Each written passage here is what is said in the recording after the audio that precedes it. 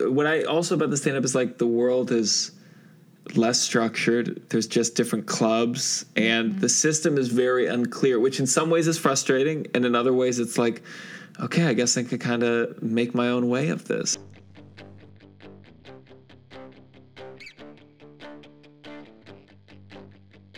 Every podcast has an opening song.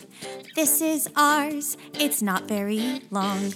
Chase, I think our opening song needs to be a little bit longer. I'm singing more of our opening song to intro our show called Behind Two Blondes. Hi, everyone. My name's Chase O'Donnell. And I'm Savannah Brown. Together, we started a comedy duo called Two Blondes. Every week, Savannah and I interview a successful 20-something who is pursuing their passion in an attempt to pick up some pointers of our own and hopefully inspire you to get out there and do the same. Today, we're interviewing John Marco. He is a 20-something actor, writer, and stand-up living in New York who is about to headline at Caroline's. If that's not enough for you, he wrote a 2-person show that was in the Fringe Festival and is now going off-Broadway at 59 East 59. Oh, my goodness. Oh, my goodness. We cannot wait to pick his brain and hear how he's living the New York dream.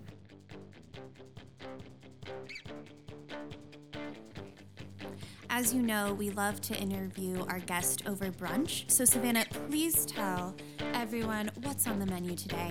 Today, we're eating creamy spinach and potato-baked eggs with garlic toast. Oh my gosh, our meals just keep getting better and Every better. week. Thank you, Blue Apron. They are sponsoring our podcast. You can also enjoy some of these delicious meals if you go to blueapron.com/2blondes. Spelled T-O-O. And you'll get your first 3 meals free on us, and it'll help out our show if you do that. So please do. Okay. Hello. John Marco, thank you so much for being with us. My pleasure. Hello. Yes. What are you drinking today for brunch? Oh, this is a very spicy Bloody Mary. Oh, delicious. I'm actually not a Bloody Mary fan. I don't like tomatoes in my drinks. Oh, yes? Yeah. They're iced? Well, it's a cocktail. Yeah. So it's cold.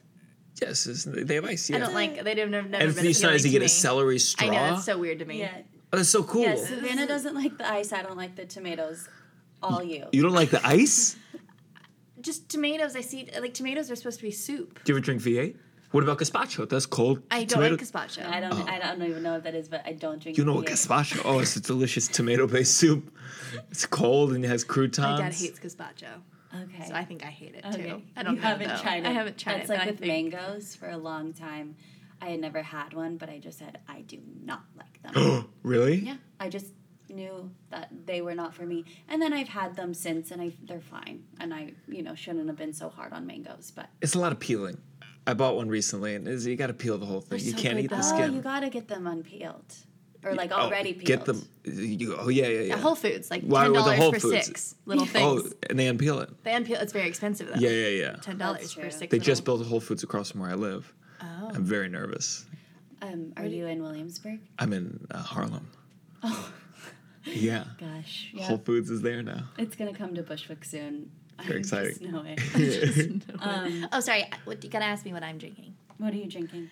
A banana Mango. mango smoothie because my circle husband with the told me mango. bananas get you over hangovers.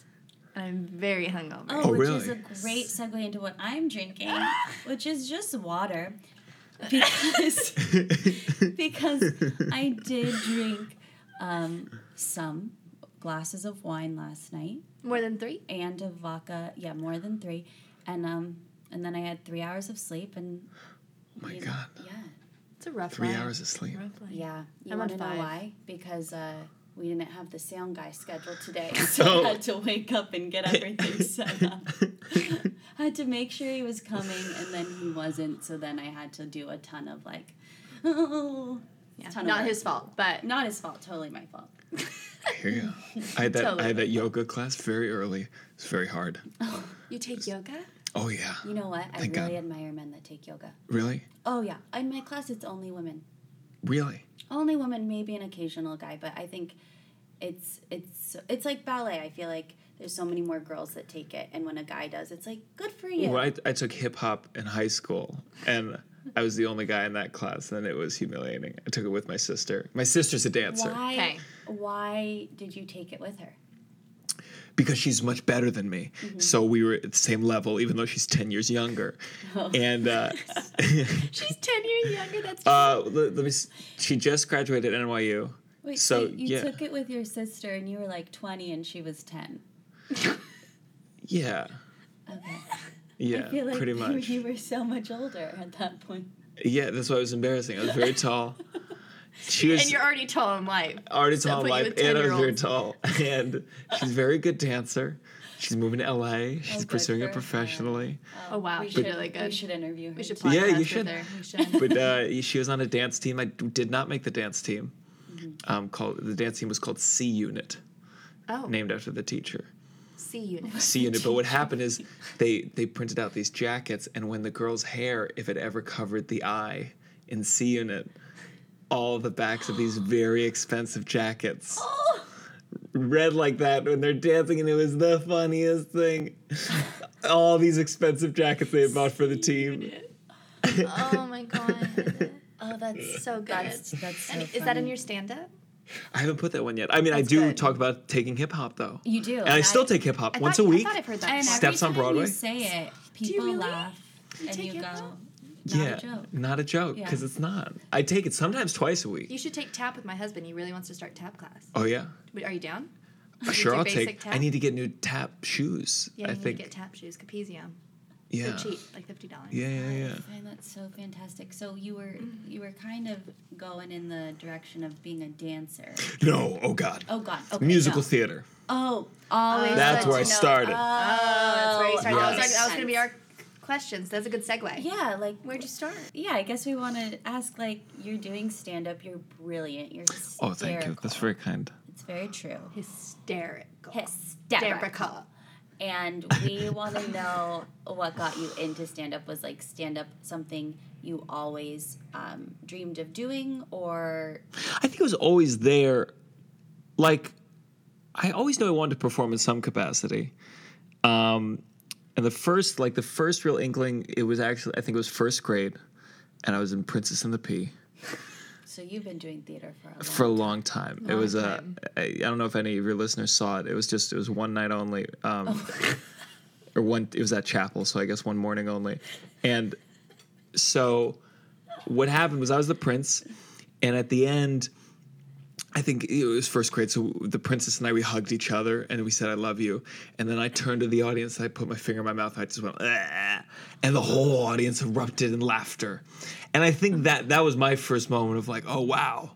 I like that. And then, so it was always comedy, at least from the beginning. And then my mom bought me like my first George Carlin album, very young. Mm-hmm. She used to go, her father would take her to the casinos in Las Vegas, and she would see Rodney Dangerfield. And apparently Rodney Dangerfield in the casinos was just filthy, just dirty. And she'd go in at 15, and it was very cool. So she got me into George Carlin, and so I always loved it. And I never fully did it, though. You did theater. I did theater, yeah. Which is like, Can as you sing? a high school kid. Yeah. I just feel like it's easier in high school to be like, well, that I like performing. Sure. Be doing. Yeah, there wasn't. I mean, I did Musical. improv in high. I was part of the improv club, but it was Where like did you grow up? We don't even know. Georgetown. I grew up in Maryland. I tell people Okay. DC, but that's where I went to high school. Okay. So I did a bunch of theater there, and I was as an improv club. But I mean, it was really more a front for selling weed at that point. And so I did that. I don't know. I wish I had started stand-up comedy earlier, but you gotta really have some chutzpah to just like go in the talent show and tell jokes. I don't know. You gotta have chutzpah. But I always wrote all this stand-up. So I had a big Word document, and I wrote in college. And I went to college for musical theater. But then summer after my junior year. Sorry, which college? Oh, it's University of Miami. Oh, party school, right? Not for me. Okay. For most people. Gotcha. I stayed indoors. The University of Miami is a great school. It is. Is it not? I only hear great things. Do you? Yeah. From who? I mean, it's in Florida. Yeah. It's a university. It's a beautiful campus. Yeah. I think I have very strong feelings about getting a Bachelor of Fine Arts at any college unless it's going to directly set you up for a career. And I think right now there's such a proliferation of BFA programs that you end up, some of them have these showcases that no one attends. And then luckily I didn't have student debt, but other people that do and start this career with debt, it's a nightmare. And you go to these colleges like UMiami, at least that doesn't get me into any new doors. So unless the teachers are going to be active for you, it just seems like 4 years is a waste of money. Now, so in my mind, I would have moved to New York and figured out a curriculum on my own. Maybe at 18, I wouldn't have been able to do that, but I think 2 years at the most, unless it's Juilliard, Carnegie, NYU, where you're building a network that's very active. Like, for example, voiceover is why Miami has a huge sound studio. Why not hire someone and have every student leave that school with a voiceover reel? You have a perfect studio, set you up. get a good teacher, you come and have a voice agent that represents them automatically. That's so easy. And they don't even do those little, and people go well, it's not, it's supposed to prepare you for the professional world. I agree, because you leave and, I think my school really set up everyone, the big thing was grad school audition for. But even grad school, I'll always remember when I was doing early on, doing extra work, and the person next to me had just graduated from Yale grad school for acting, and I remember being like, "Oh, why are you here?" And I was like, "Oh man, I hate all." Who knows? I auditioned for grad school. I didn't get in, so I do the Yale grad school audition, and in the room, the guy monitoring says, "Make sure to check the call sheet." And I was like, "Oh my god, okay," and. Would they basically post up a call sheet that day to maybe come back later in the day to see them again. And so they're like, all right, we're putting up group 6's call sheet, and we follow, this group of actors, hungry actors, follows this guy with a piece of paper, and he goes and posts it on the door. He says, this everyone who's being called back. Blank piece of paper. No one in the group is getting called back. And I was like, you didn't have to do this whole theatrical thing. What a dick. And apparently the guy said to everyone, he was like, make sure to check the call sheet at the end. It's like, why are you telling? Of course, I came all the way to Yale. I'm not going to not check the call sheet. Why are you telling me this? That's so mean. It was horrible. What? And get this. Oh, my NYU one was even worse. Because NYU, I did the first, and you get called back that day, for the first round. I got called back. They were way behind. And so there's 2 people in the room, and one of them had to leave because they were taking too long. The head of the program had to leave. So I didn't get to do my second callback. I only got to do it in front of one of the 2 people. I paid $100 for this thing. Yeah, I was going to say you paid for it. So it's just I'm sorry, you have to go? Then reschedule it. That was it. Done. Have you been working on social media, or is it something it's just I definitely do more. I think for the longest time I was someone who just practiced all the time, always working on acting, always working on, and I never really did enough things. That was one of, I think, my earliest mistakes. I focused on casting director stuff and then doing stuff on my own, and only in the last, I'd say, 2 years working on social media. But I don't think it's particularly my strong suit. I think I've gotten better at tweeting. But I see people who are fantastic, or that they're really good at that. And when I made sketch videos, I went through kind of a debate where I basically had these commercials, so I had this money that I should have saved, but I was like, no, I'm going to spend it all on sketches. And I could have probably made 50 of those single just me videos, some kind of life thing, and I ended up making more these theatrical ventures and big experimental stuff. And looking back, I don't know if that was the wisest decision. It was definitely the more artistically, I felt like I learned a lot more. But sometimes I look back and I'm like, oh, you know what? I made a channel for that. I made a whole series. I was I should just release it on my own page. It should have been all me. Jamarco Cerezi tagged in every single one. But I think those are also, they're less artistically fulfilling, and I think it is a difficult choice. But the problem is you look at it now and you see people that build followings on their own personality, and you can look at their videos all you want and be like, this is garbage, or this is just not fully thought out, or this is just not fully realized. But then they get the bigger opportunities and they have time to catch up to become the artist they want to be, while we're just I have no more money anymore, and now I don't have time to even work on the craft. It's shocking to me to see, I will not name names, but friends of mine that I'm wait, you have 2 million followers? Mm-hmm. What? When did this happen? And it's some people are so good at that, no shame of putting up the photos and Sure. all that stuff. It's like such a different side of the brain, and it's kind of like we are trained in acting. We didn't go to business school. I think that's something, going back, if I did go to school, I don't know if I'd major in acting. I would major in like business. Yeah. Because I feel like that's so important. It is important with what we're doing. Yeah. But I think it's all, social media is just like wild west. I don't even know business, they're still catching up to figure out how do people build these followings. Some people do the pictures, but some comedians who aren't necessarily good in other areas, but they know how to write a caption and it explodes. Yeah. And then it's incredible.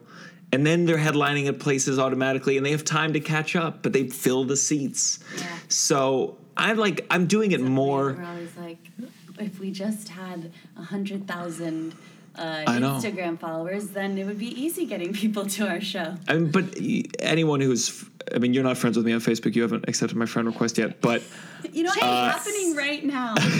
How long has it been pending? I have no idea. I didn't even see that I got a friend request. When I first met you guys, I was like, okay, I'm a supportive comedian. I like 2 blondes on every single thing that existed. I friended you. I gotta find this. So I post a lot. I post a lot. It's not like I don't try, but it just hasn't clicked. You're gonna click. Like, that's why we're having you on this podcast. Oh, yeah. You're very talented. Yesterday she said, by the way, I scheduled John Marco tomorrow at 2. And I was like, fantastic. And we had the conversation being like, oh, he's going to be famous. And we're going to catch him early. We're catching him early. This is great. Like, oh, yeah, you've sent me a friend request and I've never confirmed. There you go. How many do you have on there? Oh, not as many as I was expecting. No. This isn't friend request. You just liked a photo of mine. Yeah, that was my reminder to accept the friend request. That's always the second one. You can't. You then like a post. Oh my god! So honestly, it's truly not personal. I don't. No, it's too okay. much going on Facebook all the time. I'm tagged in so many notifications, and I get Congrats. overwhelmed. Congrats! That's Thank awesome. you. Yeah, congratulations. Awesome. I'm sure you are too. Every day. This is what happened 5 years ago. You're invited to this event. Like things that I'm like, oh, okay. Yeah. Like every year, there's some kind of anniversary that Facebook's reminding us. Every day there's an anniversary with us. It's like, you guys liked a picture 2 months ago. Yeah. Happy anniversary. That's liking each other's. Needs to calm down on that. Now, I want to know more because I'm sorry, I don't know which one it was, got sent a video and someone saying this is so funny, and while I was watching the video, your face popped up, and it was a viral YouTube video. And I can't remember what it was about, but I remembered to ask you about it. It went viral, and you had your glasses on. Yeah, that does not narrow it down in the least. Darn it! No, there's only been a couple that went viral, I'd say. Is it on Funny or Die, or do you work maybe for them? there was something about man-spreading. So was it that one? Maybe. Okay. Yeah, I'm like in the frame, the edge of the frame. Okay. There's one where you're... The first sketch I ever did was this one with a girl named Megan Sass, and it was called MTA Shames NYC. It was the first one I ever did, and it was about the announcements on the subway becoming like a little overreaching in their ethical kind of claims. And first one, we released it, I guess, at the same time the subway was just coming out with new announcements. So it was on the cover of Metro New York. She was on the cover of Metro New York. It got in City Lab. It got in Atlantic, which owns City Lab. It got in Fast Company. It was crazy. And I have never recaptured that success in the 50 or so sketches I have done since. Ladies and gentlemen, if you see a suspicious package or activity, do not keep it to yourself. However, be aware that we have unconscious biases, so take care not to rush to judgment. Fairness is contagious, and it begins with you. That was weird. I don't remember the subway announcements being so preachy. Ladies and gentlemen, remember to take your garbage with you and deposit it in the nearest trash receptacle. Also, recycle. Global climate change is real, and it began with you. That was blatantly judgmental. I definitely felt judged. Ladies and gentlemen, hundreds of civilians die every day in the Middle East because of American bombs. If you aren't calling your congressman to make it stop, you are responsible. I am doing the best I can. Ladies and gentlemen, if you drop something on the subway tracks, leave it. Tell a police officer, train, or station personnel. Also, dogs are better than cats. It's insane. So our life, isn't it? It's insane. And so I did this whole, I mean, I booked some commercials. I spent all that money filming these sketches for the series called This Matzo is the Pizza. one that you booked and okay. Yeah, I'm gonna try to these find General it. Electric commercials. And so I filmed these matzo pizzas, and some of them did very well. We had one on the subway called Showtime that on Facebook went viral. It's 2 million or something. Oh, okay. And that was really exciting, but like could not recreate the success of that first one. It was just insane. It's just so funny when someone sends you a video. This has happened you're twice like, now. Wait, We know him.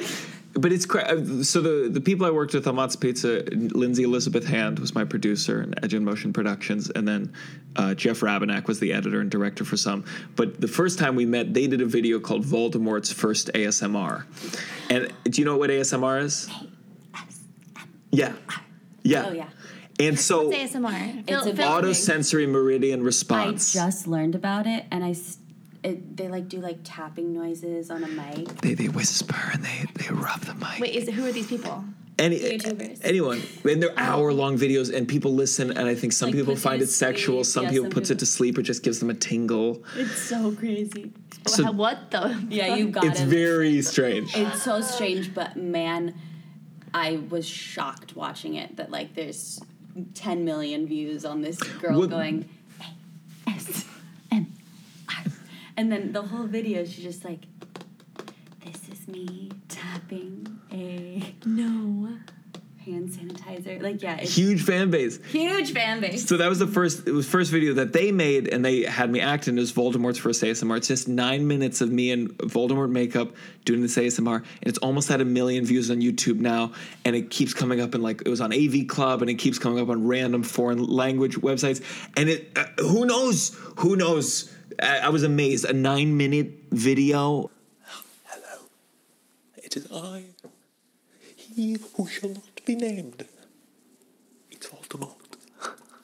This is my first ASMR videos.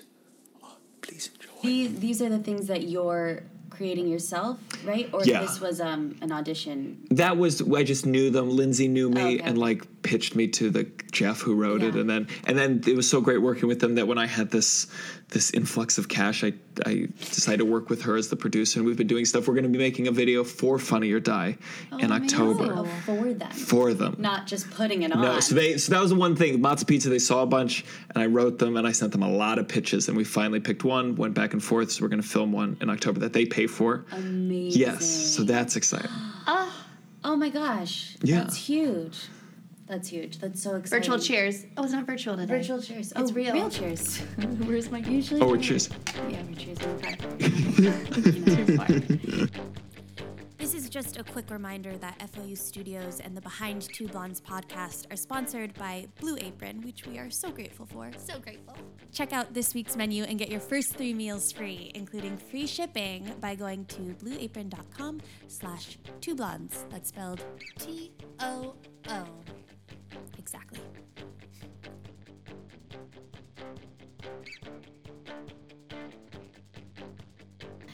I feel like this is a good time to go into like. Tell me, Chase. Well, actually, I was gonna ask about like then getting into stand up and Caroline's, but quick follow up on all of that. How much do you find that you are auditioning and booking, or if it's really all just been like hustling and creating your own work, or has there been a nice mix? I mean, I think when I was before I was SAG, when I was non-union, I was able to book a lot of commercial work on my own. And I really felt like it's such a tricky thing. In the beginning, when you don't have representation or you have like loose representation, I'm able to use Actors Access. I'm able to do non-union stuff. And I'm just doing stuff whenever. I have free time. And I was doing some theater stuff, the Flea Theater, and then EST sometimes for readings and stuff. So I was just doing everything I could. But then you get an agent and a manager, and they don't want you to do a lot of these things because they want you available For things that might never happen. For things that might never happen. And I think it's a very tricky situation because if you're looking from a manager perspective, it's like you have all these clients and you want them available for the bigger things. You're basically as if you were playing, what is it, where you put your roulette? Yeah. You have your chips on a bunch of different numbers. Mm-hmm. So if one number fails, that's okay in a sense. It's better that you have the bigger wins. But when you're an actor, you're betting on one number and it's yourself. And so I think there's an inherent contradiction where it's hard to know. And, it's also I'm impatient. So, but basically what happens, they work with me and they let me do lots of things. But the further along I got, the more it kind of was like, it's got to be the stuff that they're bringing me in for because they don't want me to do these little things that gets in the way of something bigger. Yeah. And then when you go SAG, it knocks out so much work. What's your feelings on SAG? Because we've been Taft-Hartley'd for about I tell 2 people years now. I undoubtedly tell people at least the state of things now you shouldn't join until you have to. Okay. I tell actors That's what I've been told. and they never listen and they always come back and say I should have. Well, as long as you're SAG eligible, if you do get cast in something SAG, then you can join. But it's better to just stay. just wait till they make you join. Yeah. I mean, they eventually they'll make you join, but to do it in advance, unless it's for the health insurance, and even with the health insurance, you have to make a certain amount of a lot. Yeah. But or you have a sick management team. But I have people who get their waiver, they don't have their commercial agent, they don't have any kind of representation, they join SAG, and now their only way to get in front of these people is to pay for the classes because they can't book anything. When I'm non-union, I can still use my bookings to show to SAG agents and say, look, I'm booking work here. But until you've got those agents in line, you are limiting yourself horrendously. And I hope SAG gets there's Stuff clearly a together. problem with commercials, and it's not necessarily SAG's fault. It's just so hard. I mean, with online media, but all I know is that since joining SAG, it's hard. I'm very reliant on just what comes along, and I'm very lucky I have a very good team. And how did you? I feel like it's something I always wanted before finding an agent. I was like, how do you get the agent? What was your experience? I mean, it was pretty crude. I had parents helping me out, and I took a shitload of casting director workshops, and that's all I did. And I should have done more other stuff. I should have started UCB the second I moved here. I should have probably joined the Flea Theater the second I moved here, but because I didn't know any better, I was just like, well, these are the people, and I spent, thousands and thousands and thousands of dollars at these places, and it resulted in some things. I mean, it got me the first agent, and eventually I met the manager. Or I was a reader for a lot of casting directors, and I had a cast director who recommended me to my current manager. And That's great. That's amazing. but it was a money pour. I poured money out. Yeah. And it wasn't until I got some of the commercials that I can look back and go like, well, I was lucky enough that I made back that money. Yeah. But that's not always the case. And then I just built from there. And once you have the manager, gradually they introduced me to the agent, and that's who. So I'm with Innovative now. So that's all good now, but still, I find it challenging not having autonomy, which is why I think the stand-up comedy recently. So I've always done stand-up kind of as I would say a hobby. In my mind, I was like, I'm a stand-up comedian, but anyone who's really doing it could easily look at me and go, you're full of shit. Just because I was doing it, just so occasionally. Yeah. And then the play that I did at the Fringe Festival in 2014 had a lot of stand-up, and it came from I would write a lot of stand-up. I wouldn't do it a lot. Yeah. So the play came from that. And my producer, Lindsay Elizabeth Hand, saw a reading of the play and has a lot of stand-up and said, you got to do this. And I was like, it was just that last push I needed to start doing it. So we ended up jumping the gun. We filmed I got a small grant and we filmed an 1.5-hour special. You're such a go-getter. He's such a go-getter. Yeah. But so there's still a lot of stand-up stuff that I was having to learn, and I still different environments. I can do a theater-y space, I can do story stuff.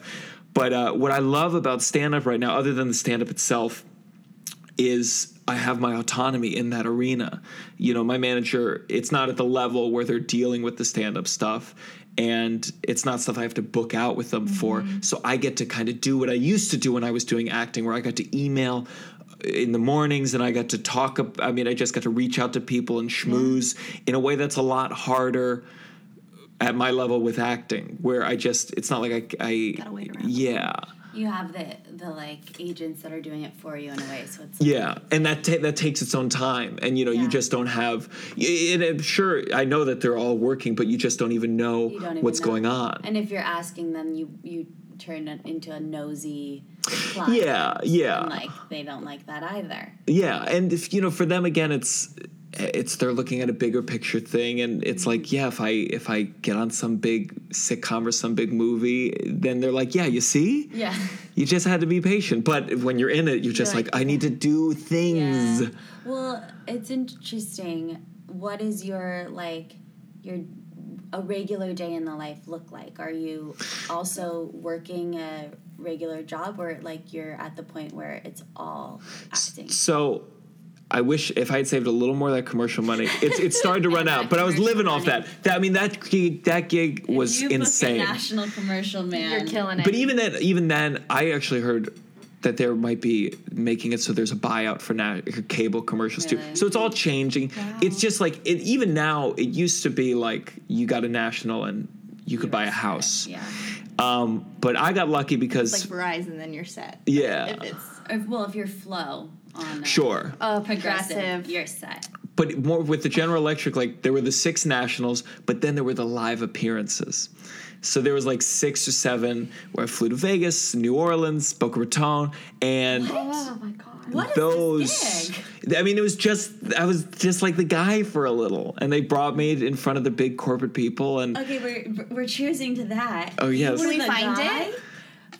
The live stuff. I can't believe. No, your commercial. Oh yeah. Oh, I'm gonna look you up. You have to. It's so sad though because they just released me, so technically they had to take me off the General Electric YouTube channel because they're releasing me, and it's so sad when I went to the link, or the link stopped working because they had to take it down. But people have put bootleg versions on YouTube. You're a General Electric guy.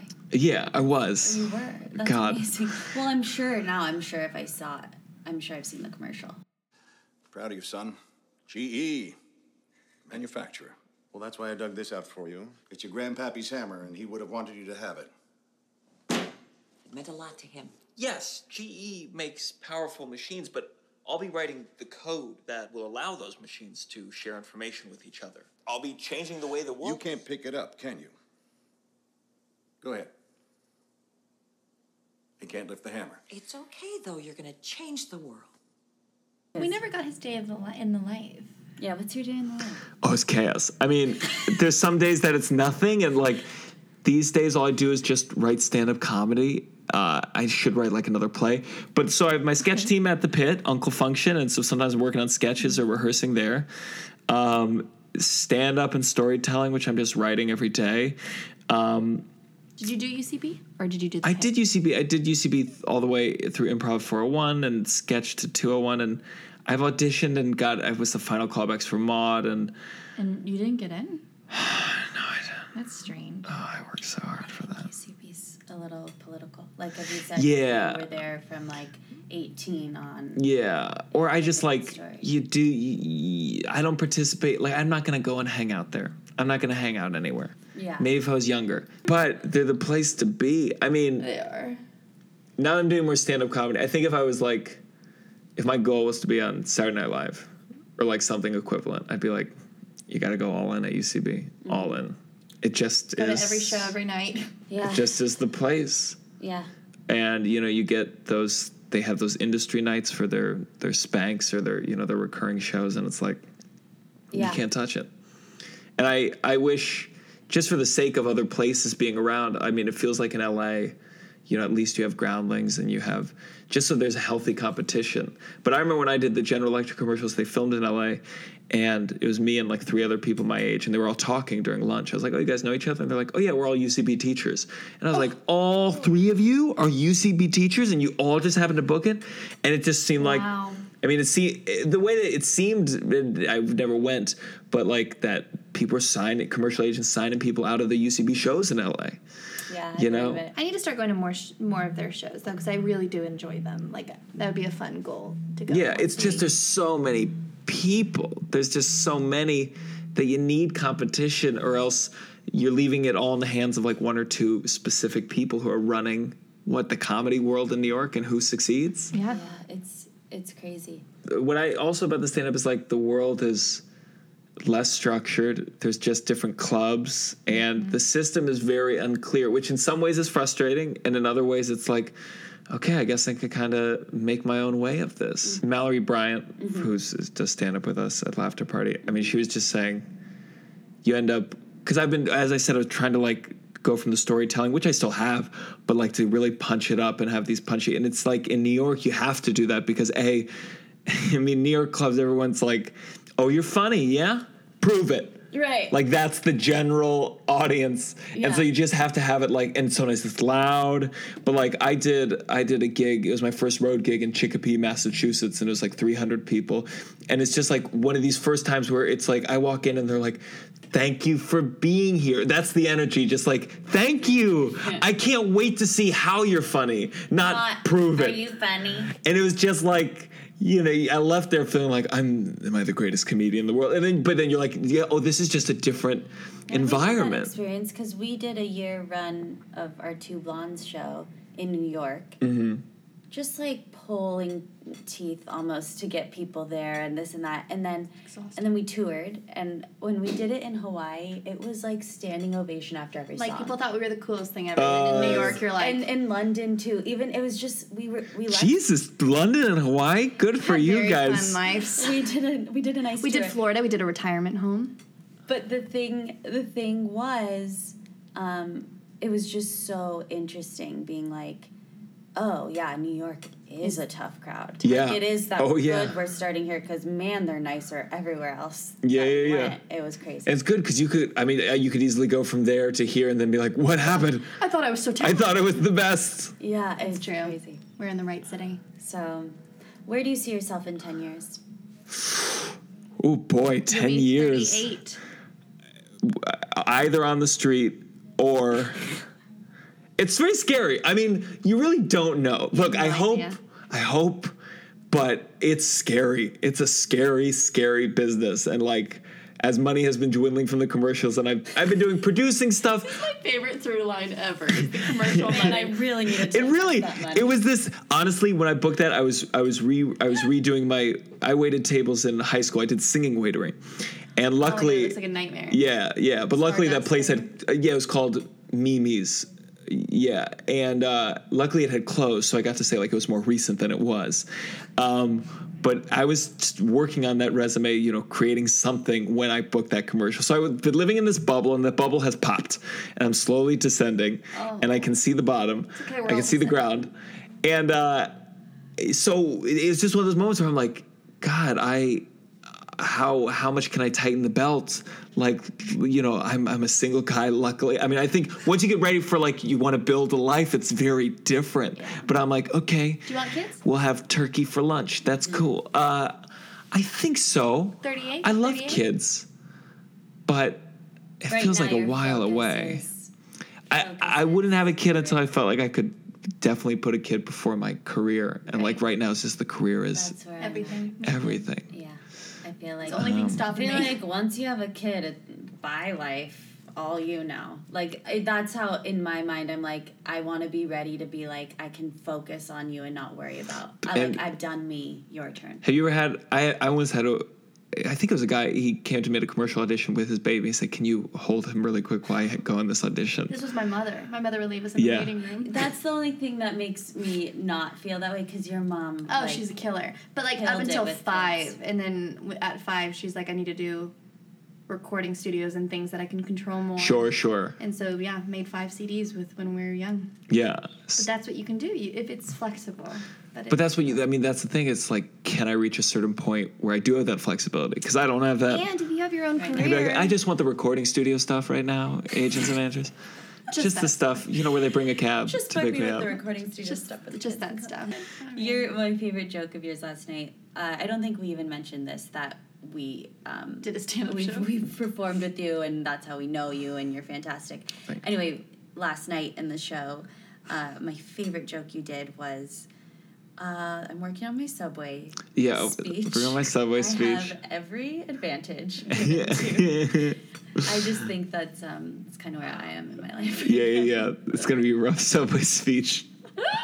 Subway speeches. So it's either that, in that 38 Subway speeches. Or, I mean, right now at the stand-up, I would just love to be, in 10 years, I mean, I'd just love to be headlining at places regularly, either on a TV show I loved or just doing comedy on even movies and stuff. And then I don't know what I'd be writing. I whether it be like theater stuff or like, I don't know. Right now, my dream would be to be doing like stand-up comedy at night and some kind of meaningful, not lame sitcom stuff. I mean, that's why I think it's kind of nerve-wracking. It's one of these conundrums. It's not like I have the auditions, but like with pilots, you go out on these pilots and you sign these 6-year contracts, and like, you know, you think about all the good TV, but then you think about all the bad TV, and it's 95% TV is bad. And you on there for 6 years. Yeah. And money's great, of course, but like after a year, if you hate it. So my dream would be like the careers I look at. I mean, Louis is everyone's like, I would love that career. What career? Louis C.K. Oh. But I like Louis never mind. The Silicon Valley type. I mean, I think they have really cool careers. I think that's a good show that they get to be on and get to do good acting work on, and then they get to do stand-up at night. Yeah. But right now, it's like, God, I just love stand-up. So that's all I'm hoping. Hilarious. Oh, thank you very much. Guys, look out for him. Go see him at Caroline's September 27th at 7:30 p.m. You'll see us there. We will be there. Not performing in the audience. You guys will be there. We'll be there, you know. One day. But he is so fantastic. Thank you. Are no doubt in my mind going to have that in less than 10 years. So putting it out there. Thank you. Thank you so much for chatting with us. Thank you for having me. It's an honor. We'll be doing videos with you soon. By the Very way, cool. we're Facebook friends now. I'm so excited. I only accept friends. Get ready to have do podcasts. 1,000 like flyers for comedy shows in basements in Brooklyn Please do. in I your don't get newsfeed. I'll go to every one. Oh my God, that's very flattering. Check him out. Thank you guys. And he doesn't keep up too much with social media, but your Instagram handle is At Gianmarco Soresi. and it's spelled GIANMARCO SORESI. Great voiceover exactly how it sounds. And Facebook, he's very active. And Yes, I do he have is. a Twitter. I'm trying, working on it. If you don't accept his friend request, he will We'll no. hunt you down. All right, thank you. Thank you. Bye, guys. That's our show, and now we're saying so long. Tune in next time on Behind Two Blondes. The Behind Two Blondes podcast is brought to you by FOU Studios and recorded at Face Off Unlimited headquarters in Astoria, Queens. The show was created and written by Chase O'Donnell and Savannah Brown. This episode was produced and edited by Chase O'Donnell. Executive producers are Joe Tex, Jay Painter, and Eric Robinson. FOU Studios is a property of Face Off Unlimited, LLC. I'm Brian Walters, the senior producer here, and on behalf of everybody who worked on this show, we'd like to thank you, the listeners, for tuning in. Subscribe to catch all of our other podcasts here on the FOU Studios Podcast Network. To learn more, connect with us via social media at FOU Studios and visit us at FOUstudios.com. Boom!